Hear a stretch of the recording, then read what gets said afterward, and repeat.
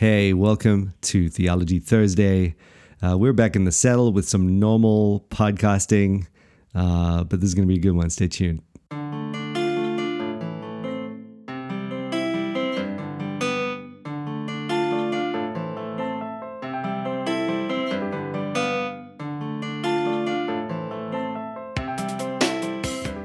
Nick Cleveley, man, back home.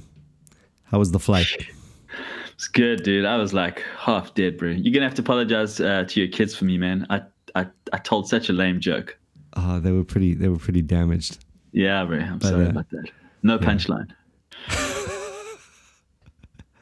Truly, that was. I mean, it was just a bit of a flop, really. Wow. Yeah, I was half dead, bro. Yeah, I mean, they used to love you, you know. I'm gonna have to win back their favor, dude. So Nick's got this thing whenever he comes over to my place, he tells my kids this like incredible joke, like beyond, we're talking jokes and then we're talking next level.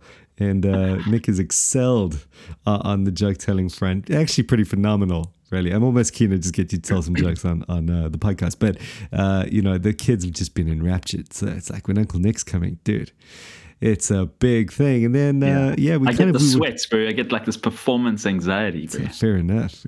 But I mean, you've created your own monster there. That's all I can say.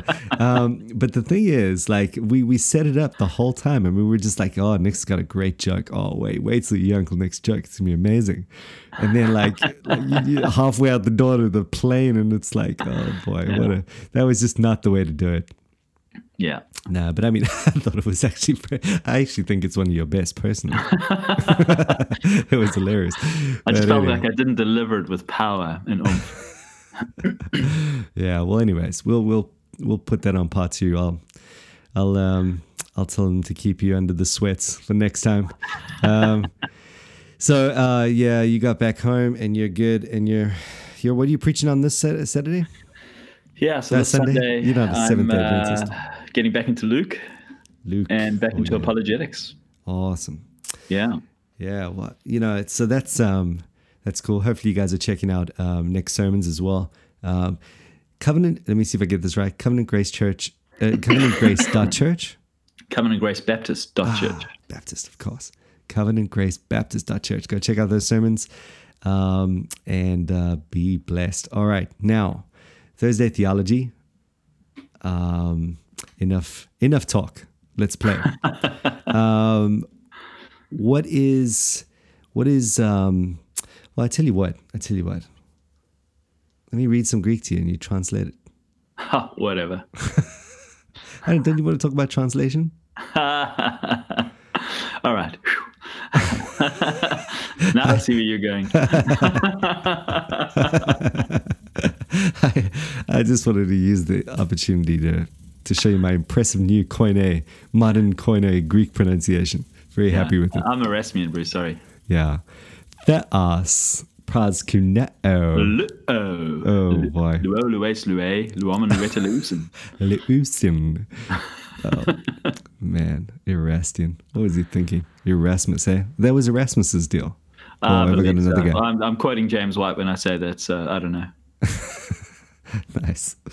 I know the Greek translation for that. It's Andihazi. There you go. No, that's Cosmo. I'm just kidding. So down to business, we are talking translation and translation philosophies. Yeah. In other words, the philosophies behind our English Bibles. Mm-hmm. Yeah. So basically, so what we need to have in our minds is a spectrum. So on the far left, or depending how you want to swing it, let's do the most literal. So we want to move from word for word to thought for thought. So word for word is on the one side, thought for thought is on the other side of the spectrum. So you start off on the word for word side with your interlinear. Okay, and this is where your Greek text determines the shape of the English language, and this is pretty much as close to the literal as you can get in terms of translation. So that's far out on the one side. And hey, I read my interlinear practically every day, so come on. It's not just the interlinears, they're awesome. Dude, love my interlinear. And then you get some like really crazy literal translations that are close to an interlinear, like Young's literal translation. Right. Yep, and then you get a slightly less wooden, but still like wooden. like the Message Bible.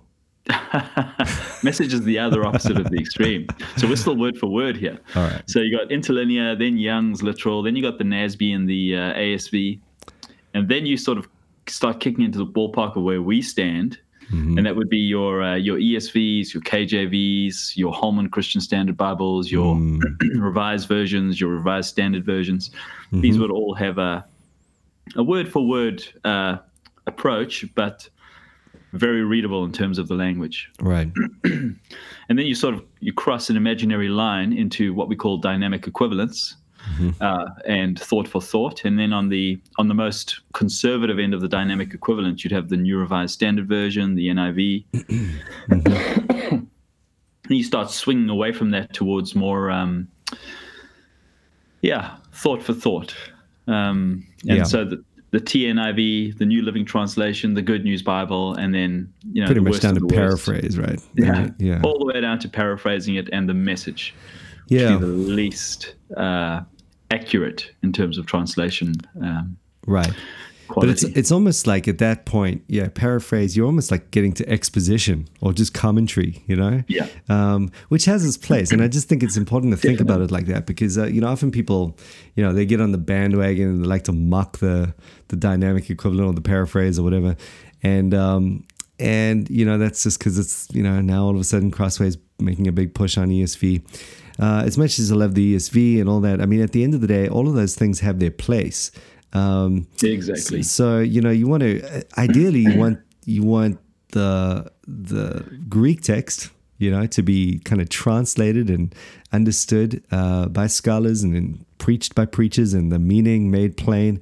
But when you're reading your own Bible, I mean, you're not always going to be going through that whole process. So it's super helpful to just get a quick sort of rough and dirty.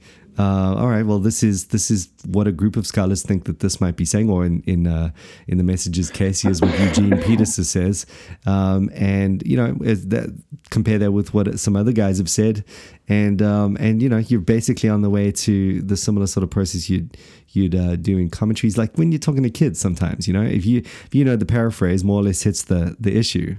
By all means, I would say use the paraphrase if it's more understandable. And I would say each of those translations has a purpose that it fulfills. So, for example, the Good News Bible, they use 5,000 English words, and it is aimed at people whose second language is English. So, very good. The original Living Bible, the Living Translation, was a guy who was rewriting the Bible for his teenagers to understand. And I love it. That Carson was on the team. Along, I think Grudem as well. I think even the New Living, not the Old Living. No, the New Living. Sorry, are you talking about the Old Living? Yeah. So, but that was the descendant, right? That was the inspiration for the New Living Translation. Yeah, that's right. Yeah, which is a lot more responsible with the Greek. I mean, New Living is quite incredible in that sense. I mean, they've done. I mean, there are some times where they take interpretive turns and they're, complete blunders, or at least they reflect a very certain theological disposition that I'm not comfortable with. But, when it works for you, it works really well because they've just got a whole group of guys that are really sharp, that are phrasing things really well. I just think of it like you got Klein, I think, who was, someone... I'm just constantly amazed by who was on these translation teams. And if I'm not mistaken, I think Klein did something for the NIV, or I don't know. I might be wrong about that. Roger Nicole? He was on the NIV. Yeah, I mean, you got some real badass kind of dudes that it's just nice to know, Yeah. Anyway, there we go. So I mean, there's a lot of. I think a lot of people can be overly zealous in their critique. Yeah. And so the way that I've often approached it is, here I am, I'm a pastor, and I want to preach expository preaching. I want to do expository preaching in my church. And so one of the things that I want, and this is one of the things we did early on, is I got a pew Bible so that everyone could have the same translation as the pulpit Bible. Yeah. That was not so that doesn't mean you should leave your Bibles at home, but if you did want to follow along and you wanted to see how we were working through the ESV, that would be what that was put there for. And so I chose the ESV because it was not too wooden, but it wasn't following the dynamic equivalent translation. So it was dynamic equivalence, just to sort of give a basic rundown of what that means, is you're trying to translate the idiom. Mm-hmm.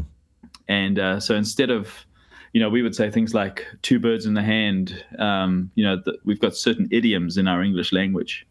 So instead of translating those literally so that we have to work out that an idiom's going on by using commentaries and languages and stuff like that, the dynamic equivalent translations would translate the idiom into a modern equivalent. And so you would lose words like he covered his feet, which means that he went to the toilet, or something like that. Yeah. So I was looking for something that wasn't doing all the interpretation for me, because I was leaning on the preaching to do the interpretation. Yeah. So that was a big decision for me.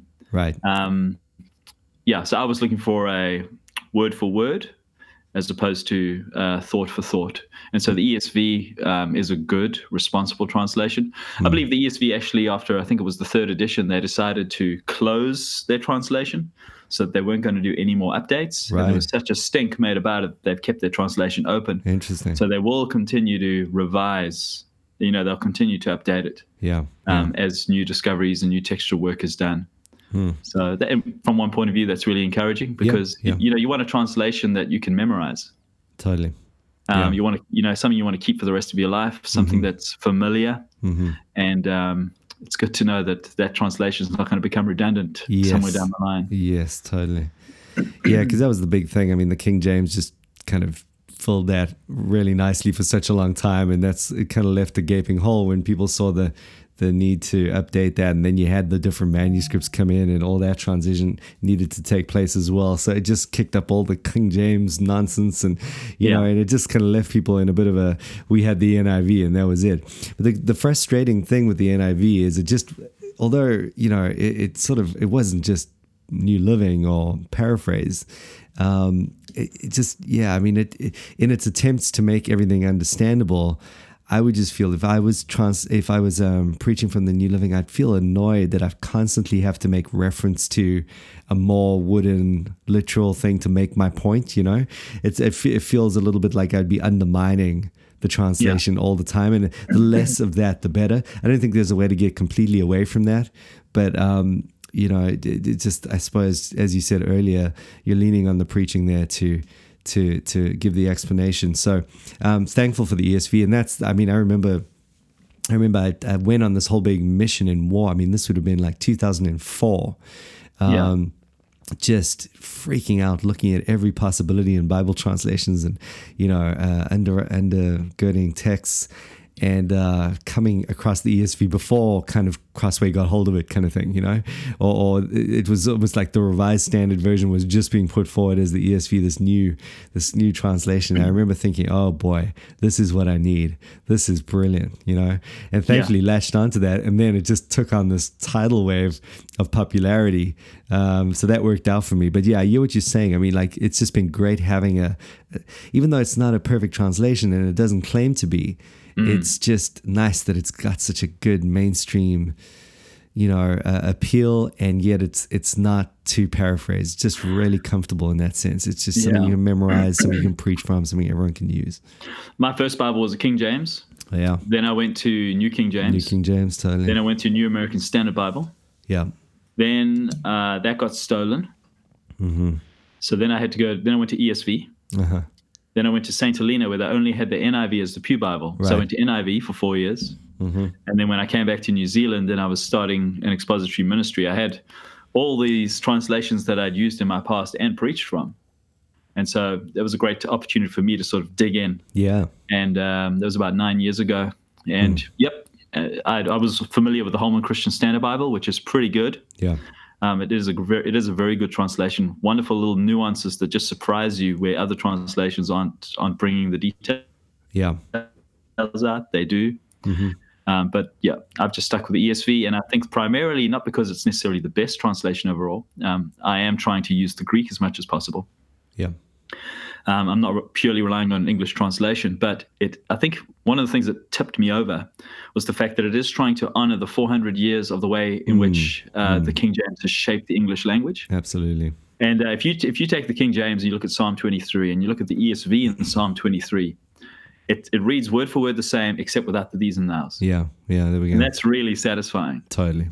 It's the true New King James in that sense. Yeah, in that sense. Yeah, it's the true legacy update. Because I mean, a lot of people might, I think this is fairly common knowledge, but you've got two different underlying Greek texts in the King James and the New King James, and pretty much all the other translations, and that does affect some things beyond the these and thous and updates in that regard. You've got some, actual sections of text that are a little bit different. And so, I think,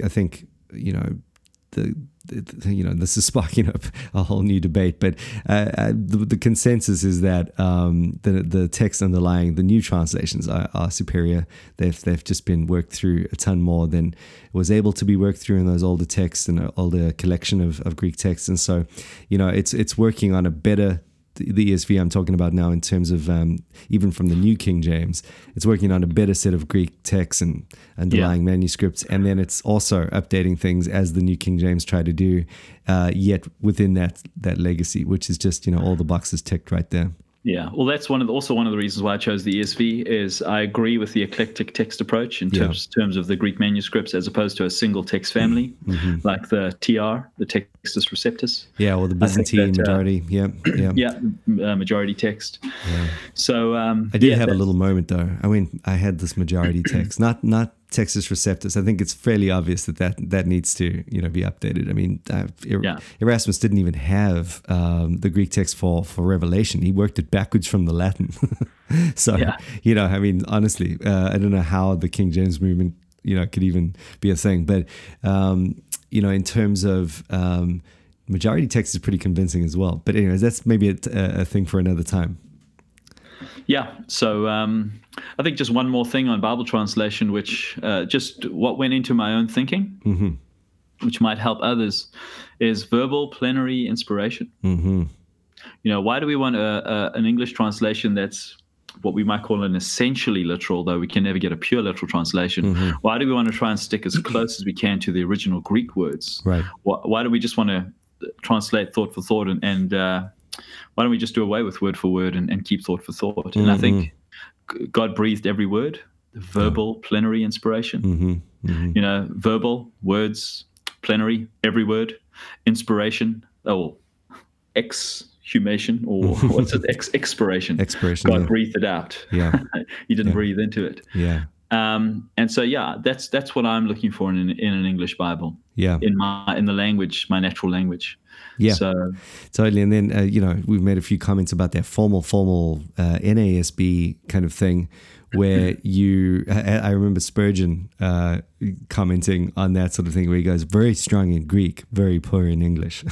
And look, the NASB really suited me because whenever I read the Bible, I don't read huge reams of the Bible. I only read very small portions. Okay, yeah. So I'm not looking for it to be smooth. Right. I'm just looking for the detail. And you want to chew in, yeah, totally. Yeah, and then, that's another point to make as well.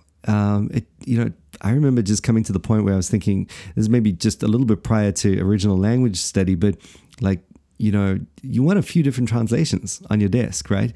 Because it depends on what you're doing. Like if you're wanting to hit a whole book, like I'm going to start preaching through this book by book series. I'm going to encourage the church to read along, try and get the whole Bible done in six Sundays. And, that's going to be a fast pace. They're going to have to read. To be stuck on a super wooden translation is not going to be helpful. Rather, go with the paraphrase, get the big idea, and get through the actual book. Whereas one of my Bible college lecturers encouraged me to do the prophets in the New Living Translation. Right. Just because it reads so much better, totally smoother. Although it ends up being super dispensational. There's something like the New Living Translation. I mean, here's one reason why I don't like it. It's Beatitudes. Blessed are the gentle, for they shall inherit the earth. Yeah. The word meek is much broader in its semantic domain than just mere gentleness. Yeah. And so meek is that person who waits upon the Lord while suffering for God to fulfill his commandments. It has connotations in certain portions of the Old Testament, and gentle shuts that door. Totally. So, I want the ambiguity so that I can explore that ambiguity, So Well, yeah, and that's it. So, if you're going to tuck into one little area, or you want to get into any level of detail at all, I mean, obviously that you need that other Bible. You need them both up, and even to have them both open is kind of helpful. If you got Logos or something like that, they have this really helpful little thing where they do if you've got, like, let's say 7 or 8 translations on your Logos software, it'll just immediately give you a highlighted comparative difference between all the translations. I mean, I find that's incredibly helpful, and really you need to have that one way or another, just because we don't know the original, so we have to really give ourselves as best as possible on my desk I've got an interlinear with the NASB on one side and the NIV on the other, and I use the ESV for my preaching, so I sort of stick within that ballpark. Those 4 translations. Brilliant. Another translation that's worth always mentioning when we're talking this way, because it doesn't get enough press, but I think it's absolutely, especially for preachers, if you're listening to this, and you might know this already, but if you don't, this would be worth it. There's something called the New English Translation, the Net Bible, and it's usually, they've made this decision from the get-go to publish it freely and distribute it freely. So typically you can get it online, or you can buy. I've got a beautiful polyglot where it's got the Greek text and then the NET and the whole thing. It's claim to fame. It's a whole bunch of scholars actually from Dallas Theological Seminary, and it started off as a project there. But they wanted to they wanted a completely fresh translation that didn't have to worry about sales, right? So, often the thing with Bible translations is, if you go to a Bible, it used to be this way anyway, you go to your Bible store, your bookstore, you're like, oh, time to buy myself a brand new, cowhide leather Bible. Awesome. I'm going to go for this translation. The first thing we all do is open up to our favorite favorite verses. And like you just mentioned, Psalm 23. Okay, how does it read, and so, if it sounds different, you're not going to, the bottom line is sales don't work. And so Bible translations, we hate to admit it, have to take that into account, unless they're just making this decision to go with a fresh translation that just doesn't have to worry about any of that. Okay. So they did that along and with a great team of scholars, and came up with some amazing things. Like, one of the things that stands out to me is for God so loved the world that he gave his only son. That would be a classic example of where we go in the bookstore to see how this translation reads. And we do that because of sentimental reasons. We love that verse. It's ministered to us. But it's very Old English, and it obscures what's being said there. The Old English there is saying, for God so loved, like in this way, not as in so much, as we read it. And so they've just gone ahead and retranslated that. They're like, in this way, God loved the world. And so not going to make major sales, but it's really fresh and very accurate, and there it is. The other thing about this translation is that they've, rather than squabble about, where they're going to end up amongst the translation committee, they placed the weight on the actual translation notes themselves. So you've got thousands of footnotes. I mean, just copious at every point. So it's like a preacher's dream. Not only I've never used it. Is that right? It's all news to me, bro. Well, you know what? Go and get that thing. You're in for a real treat. I think it's because I never had the internet in my office. So like Net Bible. Oh no, I need the net. Right, totally. Yeah, that was maybe. Well, I sympathize because my church's name is GraceNet, and we did not intend that to have any connotations to the internet. So I get it. Sometimes we blend around names, but look, go get that thing. You're in for a treat because these footnotes are just pure gold every time. What they do is they outline the decision-making process that the translation committee had to work through to get to what they chose, giving you all the other options in the meantime. It's so informative, and then added to that, they've joined hands with like the Nestle Alliance and the USB and UBS, to put out Greek texts that incorporate these notes into the textual variants, and then extrapolate on those textual variants added to the translation stuff. So they've really majored in on notes and freshness. So I don't know, for preachers, I would, it's not going to cost you a lot to get hold of this. Certainly if you've got any kind of Bible software, you can usually integrate that fairly inexpensively, but it is so worth it, and almost, I would say now, an essential tool when you're looking, I mean, for Bible study as well, but certainly certainly for preachers as they're working through any level of translation nuance and original text. I also like to recommend a book. Yeah. So a book that really, really helped me was Leland Ryken. Oh, yeah. The Word of God in English, Criteria for Excellence in Bible Translation from Crossway. Yeah. It was a fantastic book. And he's an RV man. Yeah. Right. So he loved the King James. But he realized that it was dated. So he always, not the RSV, not to be confused with the RSV, the RV, the Revised Version. Yeah. And he glories in the ESV translation because of his language emphasis. He's a literary guy. I think he did the Literary Study Bible for Crossway. That's right. And he's a prof, So he's got a very critical view on a lot of the history of why certain translations arose. So just take that from where it comes. Yeah, totally. He's pretty highbrow when it comes to language. He's speaking from his field of interest. Yeah. But just incredibly helpful in terms of, understanding where our English Bibles come from and how to make a good choice. Totally. I mean, that guy's put out some awesome stuff on just English literature in general, and he's done the work on the classics as it relates to Christianity. I mean, he's done some great stuff. I've got his English, what was it called, in literary study Bible. So it's just great as well, just giving you some elements of the text there that, unless you're a real English major nerd on those things, you'd never pick them up, and they are often very, very illuminating. So that's a great tip, and that's thoroughly related to the issue of translation. Cool. I suppose more we could say, but there's enough to get you thinking, and so go and check those resources out, and hopefully you land in a comfortable spot. Well, maybe one more point to make. We've kind of made it implicitly, but I would often, if you are wrestling with a certain translation, I would honestly recommend just getting into commentaries that deal with translation. Because usually a commentary worth its salt will offer a translation. And the reason why that's so valuable, it's not going to be a translation that you can buy, in a leather-bound format, but these are scholars that have spent their whole life not trying to, translate a whole bunch of things, but just theologically. They're not so much worried about the grammatical they're not so worried about the way it's going to come across in idiom and blah, blah, blah. They're just they've devoted their entire life to one particular text. They understand this thing in and out, have landed on a certain understanding, and almost are guaranteed to offer a superior translation conveying that understanding at least. And it's going to be idiosyncratic at many points, but it's going to be in line with that theology that they're presenting as a whole. But I've just found over the years that those guys, so if you really want to major in on something, don't forget the commentaries for translation. And often that helps you put everything else in perspective as well. All right, cool. Anyways, that's good. Let's call it, that's Thursday Theology. Read your Bibles. Go have some fun. Get a good translation. Benefit from the Word of God. Totally. Amen. Just whatever you do, though, read it. Amen. Don't squabble around translations. Just read the thing. If you haven't read your whole Bible, read the Message. I don't care. Just get the whole thing done. Read it. Don't read the Message. Yeah, read the Message. Just read it. Eugene's awesome. Don't read the Message.